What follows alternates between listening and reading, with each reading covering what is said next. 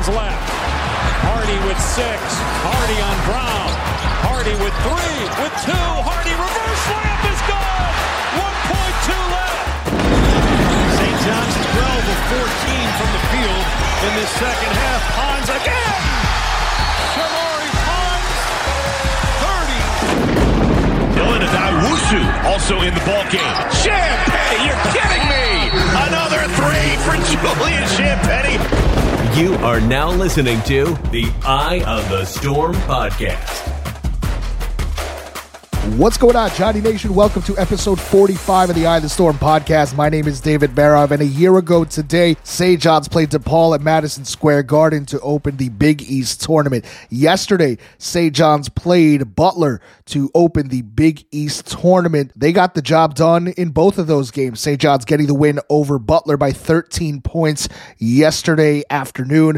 Today, St. John's found themselves in a noon tip-off against the Marquette Golden Eagles, the third time these two would play this season, the second time in a few days. I bring that up because there was a lot of deja vu in the air at Madison Square Garden this afternoon. St. John's with a 14-point lead against Marquette, similar to that 17-point lead they had last year in the second round game against Villanova at Madison Square Garden, where St. John's would lose in heartbreaking fashion. And on Thursday afternoon, St. John's would see that 14-point lead go by the wayside. They would actually need 5 extra minutes and go into overtime to decide a winner, where St. John's ultimately fell 72-70 to the Golden Eagles, as the Golden Eagles will go on to face the UConn Huskies for a chance to go to the Big East tournament final. It was another sad train ride home for Johnny fans as they leave a Thursday at Madison Square Garden with a loss. St. John's has not seen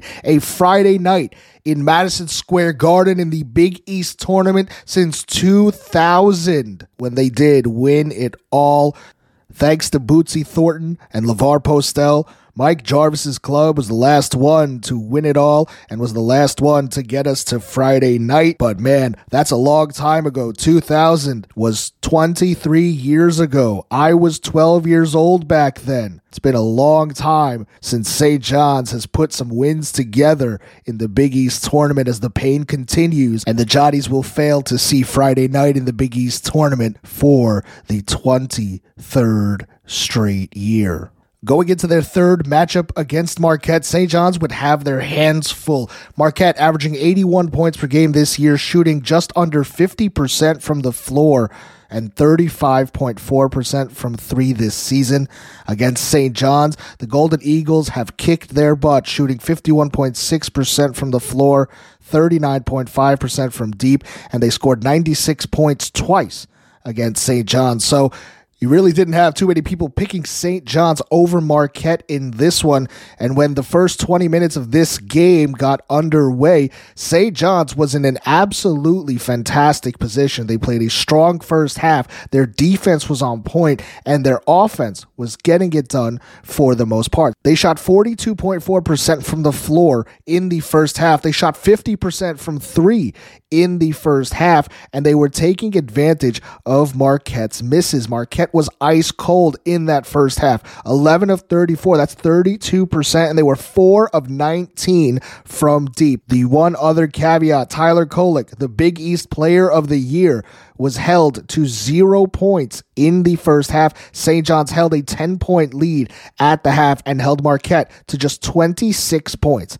This is after giving up 96 points to Marquette, not once, but twice, giving up 50 points in a half to Marquette. This was a great defensive effort, and Marquette was missing. So you knew at halftime that the switch would flip. You knew that Shaka Smart's team would do something to go on a run out of the break. I was walking through the concourse at halftime. I saw St. John's legend, Anthony Glover. We were talking about the adjustments that Marquette was going to make and the adjustments that St. John's had to be prepared for. Sure enough, right out of the break, St. John's ice cold Marquette piping hot. St. John's would start the second half going 0 of 13 from the field. Marquette went on a 9-0 run in just a few minutes, and they were within 1 point in the blink of an eye. St. John's would struggle to find their offensive footing in the second half in this one, and throughout the year against Big East opponents, we have seen how well prepared other teams come out after the break, and St. John's struggles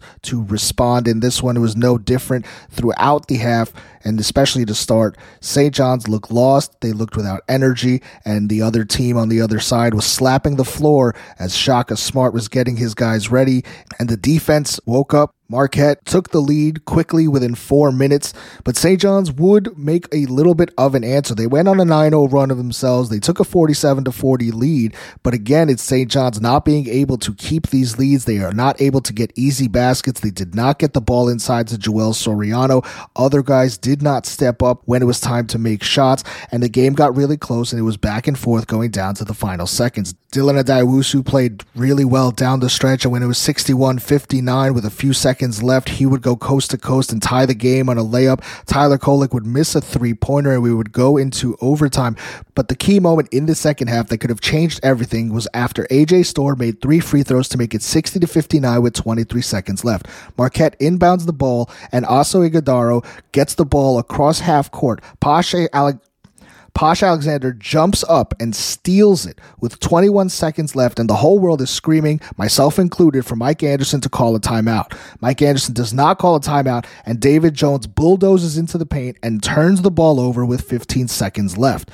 Then he commits the foul. Omax Prosper hits 1 free throw and misses the second. It's 61-59, and that's when Dylan Adaiwusu did go coast to coast. But man, you look back and you say, why didn't Mike Anderson stop to try and draw up a better play there? Why didn't Mike Anderson call a timeout there? After the game, Mike Anderson claimed that he was trying to call a timeout and the refs didn't see it. I don't really think so. I didn't really see him try and do that from my vantage point. But a Tyler Kolek 3 misses, and we're going into overtime tied at 61. The horrible offense for St. John's would continue as they went 0 of 7 from the field in the overtime period. 9 of their points all came from the free throw line. St. John's, get this, in the second half and overtime, shot 7 of 36 from the field and had 11 turnovers. They turned the ball over 22 times in this game, and they only made 21 shots total. Ask anybody out there, you're not going to win many ball games when you turn the ball over more than the times that you put the ball in the basket. After 2 Tyler Kolek free throws gave Marquette a 2-point lead at 72-70, AJ Storr would miss a 3-pointer with 7 seconds left. The St. John's offensive rebound would then swing the ball around to Posh Alexander, who would get the shot off right in front of his bench. A good look from 3 that would hit off the front rim. No good. Marquette would advance 72-70. St. John's falls short. 18-15 is what their record will finish at. 7-13 in the conference. St. John's again does not see Friday. St. John's again blows a double-digit lead on a Thursday in the Big East tournament. St. John's again had the number 1 seed on the ropes and could not get it done. And it's the same old song and dance for the Red Storm faithful, walking out of Madison Square Garden with a loss. David Jones led the way with 16 points and 11 rebounds. Dylan Adaiwusu had 16 points, 5 rebounds, and an assist, 2 steals. Joel Soriano, another double-double, 12 points, 12 rebounds, but frankly, he should have got the ball more. He added 4 blocks. He played 40 minutes. Posh Alexander, 5 points, no rebounds, 1 assist, 1 block, 1 steal. AJ Storr had an off night, 1 of 11 shooting, 1 of 5 from 3, only 6 points and 4 rebounds. I thought Kobe King had a great game. He went on an 8-0 run by himself, and he scored a career-high 8 points, 2 of 3 from deep. He hit a nice jumper. St. John's just simply not good enough today in the offensive category. 30% from the field, 33% from 3. You got to be better than that when you're playing a team that is well coached as Marquette. They put it together in the second half. St. John's simply did not. And now if there is not an NIT invite for St. John's, it looks like the season is over and all eyes will be on St. John's and their head coach, Mike Anderson. Will he be the third head coach fired in the last 12 years? Will St. John's be looking for a new man to lead their basketball program? All signs point to yes, and it seems like it could happen sooner rather than later. Unfortunately, Mike Anderson has not been successful here at St. John's. He has not gotten them to the postseason. He has not won enough games in the big games that matter, those quad one games. He has not been good enough. 3-22. In games against ranked opponents, he is 2-14. In games that matter, St. John's has not been able to win under Mike Anderson. It is that simple. The numbers are the numbers. The transfer portal is alive and well. It seems like just yesterday we were talking about David Jones and Andre Curbelo committing to St. John's through the transfer portal. And now it seems like St. John's will have quite the different roster next year. Let's see who stays. Let's see who goes. But this comes with the territory when you have a potential coaching change. But again, all signs point to St. John's going in a new direction at head coach in just a few days. What hurts most for St. John's fans was all the potential wasted with this roster, all the hope that we had in August, September, and October. The roster construction of this team that we thought would have so many options, would have so many different facets and wrinkles. The potential of Andre Curbelo and his excitement playmaking. We thought Posh Alexander's offense would take the next step. David Jones potentially filling in for Julian Champagnie. Joel Soriano taking that next step as he clearly did. But so much went wrong. Rafael Pinzon getting suspended late in the year and not living up to his potential this year. Andre Curbelo and his antics. Unfortunately, the concussion stuff here late in the year kept him out of the Big East tournament. Montez Mathis with his injury, and so on we can point to as St. John's again fails to reach the postseason, as St. John's again fails to give the fans the wins that they so desperately wanted, and St. John's again with a poor season, a frustrating season, and one that fans will now have to suffer and agonize through an off-season full of changes, turmoil, and questions that again will mainly be centered around the head coach and what will come next. But it seems as though St. John's poor season, year 4 under Mike Anderson, will be his last, and there will be a new change and a new direction in Queens in the very next few days. We'll see what happens. I'll be here for all of it.